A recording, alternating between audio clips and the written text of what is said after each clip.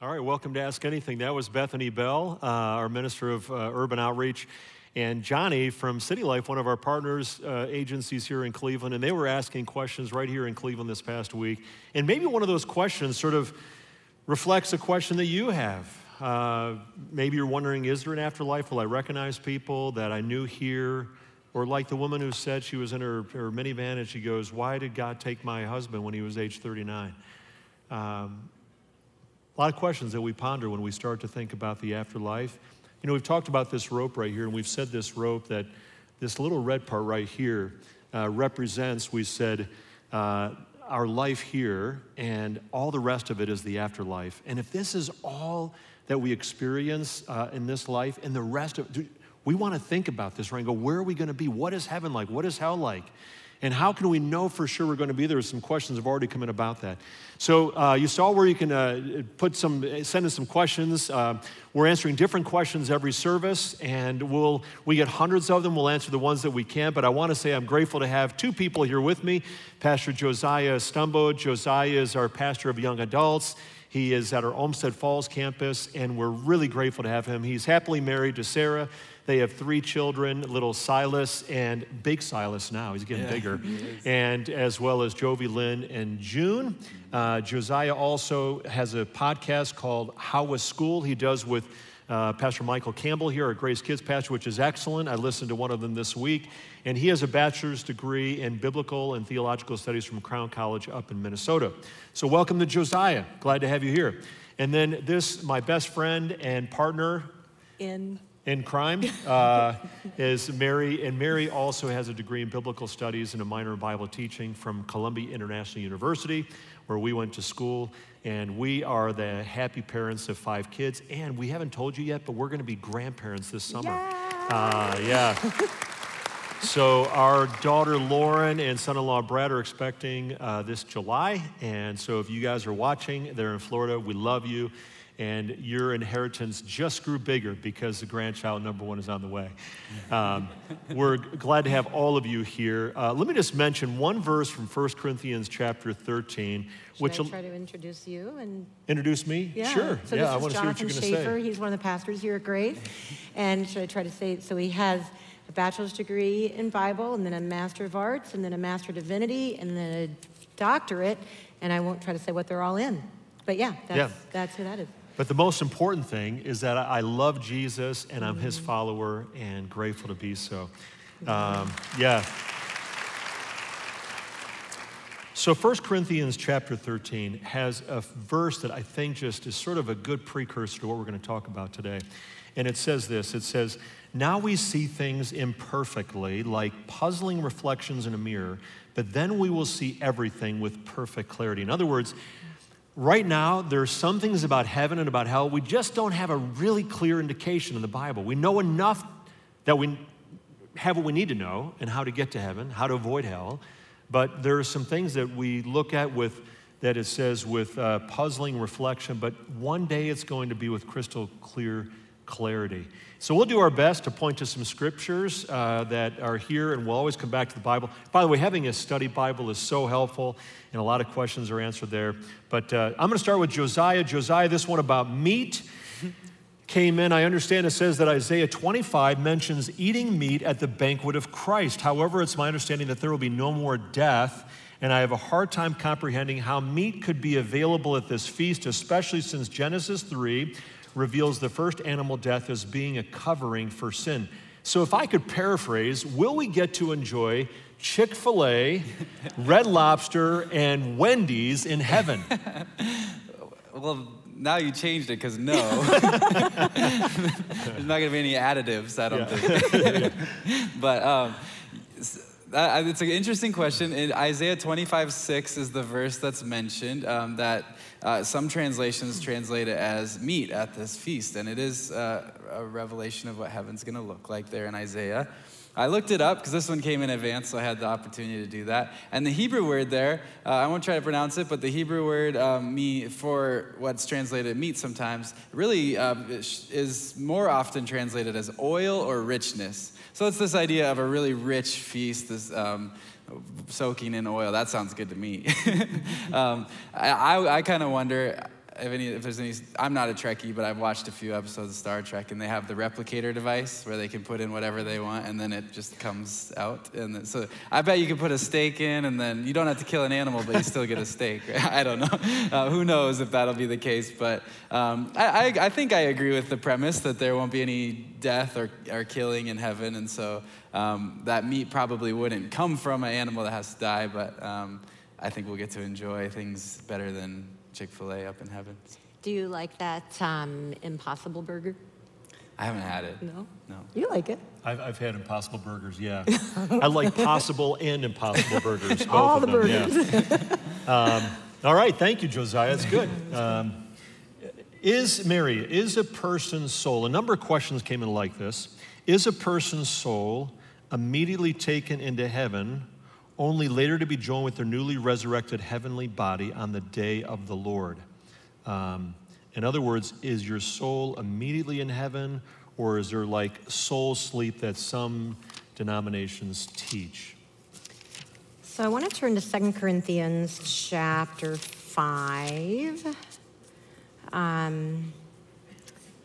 verses 6 through 8. Here's what the Bible says. So we are always confident, even though we know that as long as we live in these bodies, we are not at home with the Lord. That is why we live by believing and not by seeing. Yes, we are fully confident and would rather be away from these bodies, for then we will be at home with the Lord. Some versions say just a distinct little phrase there, absent with the body, absent from the body, present with the Lord. So it seems like when we leave this body, we are present with the Lord. Paul in Philippians talks about how sometimes I want to live and sometimes I want to go and be with Christ. Like it's either this or it's that. We're either here or we're there. And then I think the last thing that comes to my mind is Jesus on the cross. And remember, the two criminals were on either side, and the one criminal says to him, ask for Jesus' mercy. And Jesus looks at him, and what does he say? He says, today you will be with me in paradise. So it seems like it's we're either here or we're there. I don't know, do you have any? Completely agree.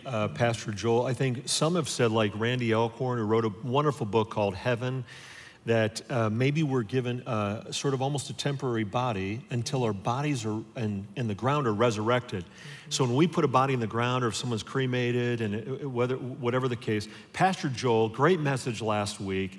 In fact, 3 message links from the past week. First week was on what does Jesus say about heaven and hell? Second week, what do we do in heaven? And third one was, what about Jesus coming again? And Pastor Joel said, if you're near a cemetery when the second coming of Jesus happens, it's going to be amazing. Because 1 Thessalonians 4 says these bodies will be reconstituted, come up out of the ground. They'll rise first. The dead in Christ will rise first. And then it says, we who are left, we're here when Jesus comes again, we'll meet them in the air. So you're going to see, if you're near like Woodvale Cemetery or over at Sunset, you're going to see like maybe your grandmother's body, or someone else you love, a spouse who knows Jesus. You're going to see their body come up out of the grave. Doesn't mean they're not in heaven. Their soul's in heaven, but their body will. So yes, I agree. When we die, immediately in heaven, and then our body's resurrected one day. Can I just piggyback on that? Because a question came in, a couple of them. What about cremation, Ben, for a Christian? Yeah. Is that okay? Do you want to answer that one, Josiah, or do you want me to take a stab at that? I'll start. You can clean it up. But I think the idea with cremation, it's a miracle either way, right? If the body's been decomposed, or if it's been cremated, or if it's been lost at sea, whatever. And Revelation actually talks about the ones lost at sea. Wherever that body ended up, God, the miracle of resurrection, nothing's too big for him to reconstitute a body. Yeah, I mean, there's no indication anywhere in Scripture that if you're burned in a fire, or if there's some tragedy like that and your body's not buried, that you wouldn't be resurrected. So I think it's very safe to say that miracle of resurrection applies to any type of death, and then how the body's been prepared afterwards. Mm-hmm. Yeah. No cleanup needed, huh? No cleanup needed. Yeah. So we have a lot of people at Grace who are cremated, and we have no problem with that. Another person writes this: my family and I have attended the Middlebrook Heights campus for a few years, been completely online for over a year now. Welcome to all of you online. We watch every Sunday morning at 10:30 from Shaker Heights. In relation to the Heaven series, what do you think about the age of accountability? Biblically, salvation is only through faith in Christ. But what about those who don't have the ability to believe? This is an important question for us as we have a child with cognitive special needs. Just want to say thank you for the question. Thank you for all of you who have children with special needs, who love and like Jesus loves. A couple of things that we could say. Is there an age of accountability? Some would point to a verse in Isaiah chapter 7. And I'm going to just read it here from my computer because I can see it better. But it says this, that it talks about in Isaiah 7 that this child will be eating curds and honey when he knows enough to reject the wrong and choose the right. For before the boy knows enough to reject the wrong and choose the right. So there's something to be said about that there is a time that comes. But the problem is that the Bible never makes it clear.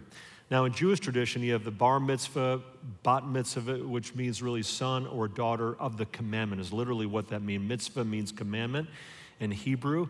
And so they would say that you have all the rights and responsibilities of Jewish obligation, law, rights, or come to you at the age of 13 or in some cases 12, depending on the Jewish tradition. But the Bible doesn't really make it clear. So we could say, well, is it 12 or 13? There is maybe a time, but when should someone be baptized? There's not a clear indication in Scripture. But I would just say for those who you have a child or maybe you've lost a child in infancy and you think, well, what's going to happen? The child wasn't old enough to make a decision for or against Jesus. Or what about someone who's 37 but doesn't have the cognitive ability to really understand their own sin?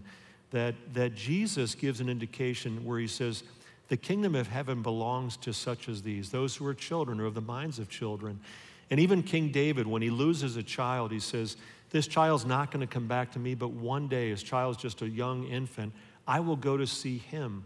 So there's indication in both the Old and New Testament. Again, it's sort of seeing through a glass dimly, but that we would say that we believe that children, there's good reason to believe that children or those with the minds of a children will be in heaven one day. That's just the heart of a merciful Father. Anything you want to add? No, that's good. Okay. Mary, this is profoundly important because you know how much I love softball. The question came in from someone here. I should just call this person up because their number's here. Will there be referees and umpires with 20/20 vision? So I'd like to turn here to the book of Hezekiah, and the answer to that question is yes, definitely. I think probably the more important thing is that the way that we respond when we don't like a call will be very different there than it is here. Are you talking to me when you I'm say not, that? I didn't say any names, I just said, yeah. But thank you to those of you who are umpires and referees. I would not want your job. Josiah, here's one that came in numerous times. Will our pets which have passed on be in heaven? Or will some be in hell? No, that part, I added that part right there. I don't see that on the question there. I'm going to actually try to wrap in two questions into one here. There's also a question that came in this morning that said, where will heaven be? And I think we can kind of use that question in answering the pet question too. So where will heaven be? I see in Revelation 21, it's pretty clear that it says, I saw a new heaven and a new earth. For the first heaven and the first earth had passed away, and there was no longer any sea. I saw the holy city, the new Jerusalem, coming down out of heaven from God, prepared as a bride, beautifully dressed for her husband. And I heard a loud voice from the throne saying, look, God's dwelling place is now among the people, and he will dwell with them. And so it's this image of really the restored Garden of Eden that now covers the whole earth, is the new earth that is created. And I think that that's where heaven primarily will be. We don't know if there's more dimensions than that, but we know that there will at least be a new earth. And so I think we can really confidently use the Garden of Eden as a kind of a template for what at least that could look like. And there's animals all over it, right? All sorts of animals in the Garden of Eden. We see in Isaiah 61 that there's the lion and the lamb, and there's several references throughout Scripture of animals being part of this heavenly vision and this new earth. So will animals be there? Yes. I wish you would have just asked that. But will your pets be there? That's a question that we kind of have to say, we don't know. We know that animals will be there. We know that we're going to have this new perspective in heaven where we're not going to be upset if they're not. But also, I wouldn't be surprised, and I'm along with some other thinkers that wouldn't be surprised if they are. It doesn't say that your pet won't be in heaven. And God's generous heart, I wouldn't complain if my little dog Butterscotch from when I was 8 years old would be up there too. So, but the dogs will be sanctified, is what you're saying. Yes. Yeah. Billy Graham, I remember, he said, if heaven will be happier with your pet there, because God's intent will be for our greatest joy, that he said, your pet will be in heaven. But like you say, we might redefine what true joy really is. Mm-hmm. Mary, there's one here that came in, which not really particularly maybe about the afterlife, but if God is against slavery, why was there so much slavery, especially in the Old Testament? I think that's a question that sometimes is an obstacle to people to really accept the Bible. So how would you respond to that? Yeah, so this question came in earlier, so I had some time to think about it. I think because of our history here in the United States, when we think of slavery, our minds go straight to chattel slavery that we had here and the horrors of what that looked like. From some of the reading that I've done, it seems that a good bit of the slavery during the time when especially Old Testament was written is very different than the chattel slavery that we know here. I won't go into but it wasn't race-based. It wasn't for lifetime. The slaves at that time were able to be educated and own property and various things like that. But I'll tell you, it's been really heartbreaking for me, disillusioning for me to see how many people in the history of the white evangelical church specifically were proponents of slavery, were people who enslaved other people made in the image of God. That's just been really heartbreaking for me, and I think it's important for us to know our history as a church and to kind of wrap our arms around that and deal with that and look at how the tentacles of that have worked their way through the following centuries and decades. So I think a lot of what is written in the Bible, particularly in the Old Testament, we have to determine, was that written descriptively or prescriptively? Is it a description of what was happening at that time, or is it a prescription saying this is how it should be done? I think that's a very important distinction when we're looking at passages about slavery in the Bible.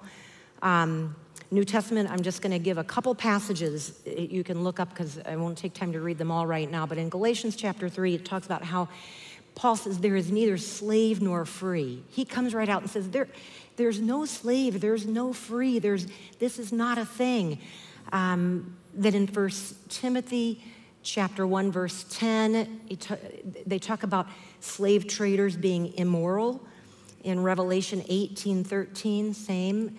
Job 31:13 to 15. Even back as far as Exodus, when the law was being given, slave trading was seen as a potential capital offense. Rebecca McLaughlin, whom I really highly recommend her book, Confronting Christianity. It's 12 hard questions for Christianity. She talks in here, she says that the New Testament is one of the most emphatically anti-racist texts ever written. Evidence for that would be that in the early 1800s, a Bible was put together for educating enslaved people. They couldn't just hand them the Bible as we know it today. Why? Because so much of this book is anti-racist, is anti-slavery. And so what they had to do was they had to take out portions of this Bible before they could use it for educating enslaved people. Do you know how much they took out? 90% of the Old Testament and 50% of the New Testament they had to take out, because if they gave this text to enslaved people, it would incite, wait a minute, this is not Christianity. This is not what the Bible teaches. So anyone who has used the Bible, and they have, very sadly, to promote slavery has been sorely, I mean, they've just had to do all kinds of acrobatics to make it work. So Paul talks about in 1 Corinthians 7, if you're a slave and you have a chance to get free, take it. But then he talks about in Ephesians, if you're a slave, then you should sincerely serve God in your circumstances. Why did he say that? Well, I think because he knew that not everybody could escape from those circumstances, and maybe trying to do so would put them in grave danger. So that's just, I mean, we could talk about this for a very long time. I want to just read one short passage. Am I rambling too long? Quick, I'll read it fast. I'll read it really fast. Okay, one, not too fast over there, you interpreters. Here's what Rebecca McLaughlin says. The New Testament argues against slavery by cutting the legs out from under it. Jesus inhabited a slave role. You read where Jesus talks about, he says, I came as a slave. Paul calls himself a slave of Christ. He loves a runaway slave, Onesimus, as his very heart. He insists that slave and free are equal in Christ. There's no room for superiority, exploitation, or coercion, but rather brotherhood and shared identity. The New Testament created a tectonic tension that would ultimately erupt in the abolition of slavery. So, sorry I went on a long time about that. No, that's an important point, and thank you. Yeah. I got a letter here this week from Sophia, and I thought, she's at the 10:30 service, so I thought I wanted to, everything else came in electronically, but it says, Dear Pastor Jonathan, she's 10. I've been wondering if God created hell or if he didn't. Please respond whenever it is the most convenient for you. I also wanted you to know that this other part is very affirming. I shouldn't read that part. In that she says you're a great pastor. And so, and Philippians 4:13 is a great verse. You should read it. So thank you, Sophia. I love that. So Sophia's here. Welcome. And so I want to just read to go back to the question about hell. Who created hell? And I think we have a little bit of an indication in Matthew chapter 25, verse 41, where it says this. It says, Jesus says, then it's about the sheep and the goats, and he'll say to those on his left, the goats, he'll say, depart from me, you who are cursed, into the eternal fire prepared for the devil and his angels. So two things about that. Prepared for the devil and his angels. First of all, we said this a few weeks ago, that it appears that hell was created not first of all for people. Hell was created for fallen angels, for the devil, and for those who followed the devil. But if we refuse the good news that Jesus has offered, his perfect forgiveness and a relationship with him, we fail to acknowledge who he really is, that we're choosing the way of the enemy, and we're choosing to go the way of Satan and the angels. It says prepared for, probably prepared by God himself. So God prepared it, not for humans, maybe, but for the devil and his angels. But if we choose their way, that's where we'll be as well. So Sophia, thanks for the question. I'm going to ask both of you to maybe just to pick a question. You might be wondering how these are populated. Someone, as you're sending them in, they're going into a Google Doc, and we're just sort of following them as they come down. A few came in advance. But Josiah, how about you next? I got one I can personally relate to here. It says, will I still have my fear of heights in heaven? Yikes, it says. And I agree. I used to be a window cleaner with a fear of heights. Imagine that. So I don't think you will. I think these new resurrected bodies that we're going to get are, it says in 1 Corinthians 15 that these new resurrected bodies will be changed in a flash, and they'll become imperishable. They'll become powerful, glorious, spiritual. I don't think that includes being afraid of falling off of a ledge. That kind of power. So no, I don't think we'll have those kind of irrational fears. And there's nothing to fear because there's no pain either. So even if we did fall off. That's great. All right, while you're looking for one, Mary, I'm just going to respond to one. A few came in regarding COVID, and I think we could say it in a sense, it deals with life after death, because this pandemic has meant hundreds of thousands in our country that have died, and really around the world, even today. In India right now, 3,000 to 4,000 people a day dying. So here's a couple of questions. I'll just sort of combine. One writes, I have a friend who says they don't feel a need to take precautions during COVID, like wearing a mask, because God knows when they're going to die. Nothing can change that. And they're going to heaven anyhow, so it doesn't really matter. I feel really uncomfortable with that, but don't know how to answer them. Can you help me with an answer? Another person writes and says, at what point does the church stand up to this virus and government regulations? When do we trust in God and have faith that he will protect us? We are in God's ever-loving hands, for he rescues you from every trap. This is a quote from Psalm 91, from every trap, and protects you from the fatal plague. So let me just go where angels fear to tread, right? Because this is probably questions if you've not asked, you've heard other people say. And I've heard a number of people like the first one who have said, I don't think there's any need to wear a mask because, God, when my time is up, and I can't change that. There's a problem with that. That's not in the Bible. That's determinism, which is a doctrine that's not Christian, that says that all events, including human action, are not dependent on our will, but on external forces. And let me say first, if you are the parent of a teenager and they came to you and said, Mom and Dad, I know you're really ticked off that I text when I drive. But God knows my time, and I can't go a day early or a day later, so I'm just going to text whenever I want, including driving down the highway. How would you respond to that? Or if someone said, I know that airline has a terrible reputation, but if it's my time, I'll just go.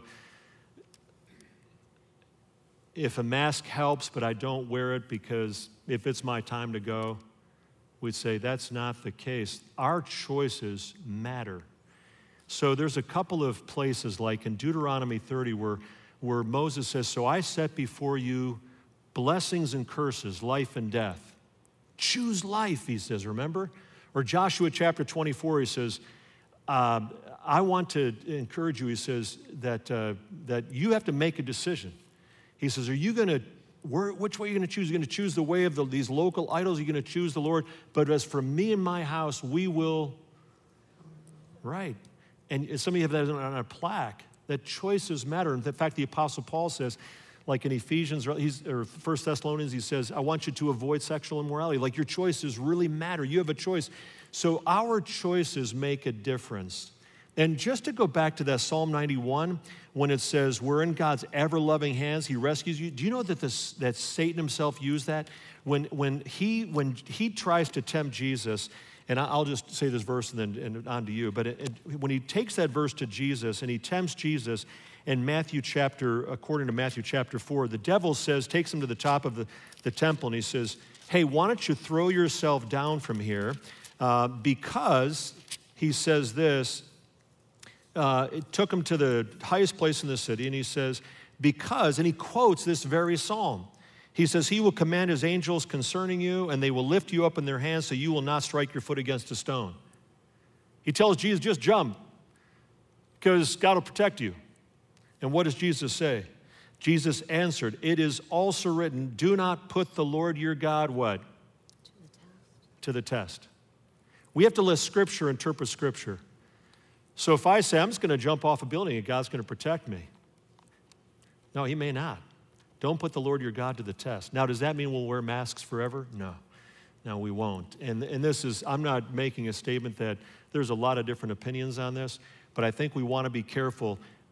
There's not a specific, God knows when you're going to die, but some of it's going to be irresponsible. If I just drive under the influence and I go, hey, it's my time, that's irresponsible. That's an affront to God. I'm putting God to the test. So we take appropriate actions to be responsible to care for the bodies He's given us. That all you want to say? Well done. Yeah. I'll let you come to one here. Yeah. All right, I'll go with, so someone writes, does sin just straight up not exist in heaven? Or is everyone who makes it to heaven so perfect that they won't sin? So let's go to Revelation chapter 21. And it says here in verse 26, all nations will bring their glory and honor into the city. And then verse 27, nothing evil will be allowed to enter. Well, if that's the case, I can't go there because I am definitely not perfect. So I'm glad then that Romans 3 is in the Bible. And it says this, starting in verse 20. No one can ever be made right in God's sight by doing what his law commands. For the more we know God's law, the clearer it becomes that we aren't obeying it. But now, God has shown us a different way of being right in his sight, not by obeying the law, but by the way promised in the scriptures long ago. We are made right in God's sight when we trust in Jesus Christ to take away our sins. And we can all be saved in the same way, no matter who we are or what we've done. And we've all sinned. We all fall short of God's glorious standard. Yet now, God in his gracious kindness declares us not guilty through Jesus Christ, who has set us free. So does sin straight up not exist in heaven? Correct. Sin does not exist in heaven, according to Revelation 21. Is everyone who goes there just so perfect? Nobody who goes there is perfect. But in Jesus, only in Jesus, are we allowed entrance into heaven, where we have, God can see us through Jesus' righteousness when we call on him and ask him to give us that gift. What a day it's going to be. Oh, huh? yeah. Yeah. Oh, you'll be the best version of you. Josiah, how about one last question here? Which one did you pick? Well, just based off of the one you answered, there's one also about, it says, people talk about the beauty and joy of being with Jesus, but what about Isaiah's experience of a sinful person being in the presence of a holy God? There is a sense of fear and trembling there. So in heaven, are we going to have this fear and trembling of God's holiness? And I would say not in the same way that Isaiah did, because Isaiah, this is even pre-Jesus dying on the cross, so he doesn't even have the blood of Jesus. He doesn't even know he has the blood of Jesus to hold on to. So no, we're not going to be afraid of God in heaven, but are we going to have this sense of holy fear of how majestic and amazing he is? Absolutely. And then in between now and when we are glorified completely, I think Judgment Day might put some terror in us. Other people might interpret it differently, but I have a feeling that when we get there, it's going to be a very serious moment of understanding my shortcomings, understanding the grace that Jesus offers. But he's not going to cast shame on us, but we will see our whole lives and our actions and be judged accordingly. But then be given entrance to the kingdom only through the blood of Jesus. But so it's a great question. I think, yeah, I said it. I was about to say it all again. But Good. How good to know that, and a couple questions came in like this, that no matter what we've done, where we've been, how much guilt, that when we come to Jesus, sin is washed away. Amen. And we can know for sure, the Bible says, 1 John chapter 5, verse 13, these things are written that you may know that you have eternal life. Not guess, hope, wonder, but you can know. What a great Savior we have and a great salvation as well. Mary, would you pray and just thank the Lord for the truth he's given us? I was just thinking, Lord, of that truth in Romans 8. There is therefore now no condemnation for those who are in Christ Jesus. We thank you for that. We thank you that we can have a relationship with you, the God who created all things. Thank you that you love us and you're so patient with us. Thank you for your word. Thank you for your promises. And so, Lord, I pray that you'll give us, everyone who's listening, watching today, give us a hunger to know you better and to love you more, to dig into your word, to find answers. I thank you that when we have doubts, you don't condemn us for that. You invite us. When Doubting Thomas had his doubts, you didn't condemn him for that. You said, hey, look at the evidence. I thank you for that. Thank you that doubt is not the enemy of faith. And so, Lord, as we go today, I pray your blessing on us as a church family. God, would you make us people who love you well, who love people around us, who point to you. In your name we pray. Amen. Amen.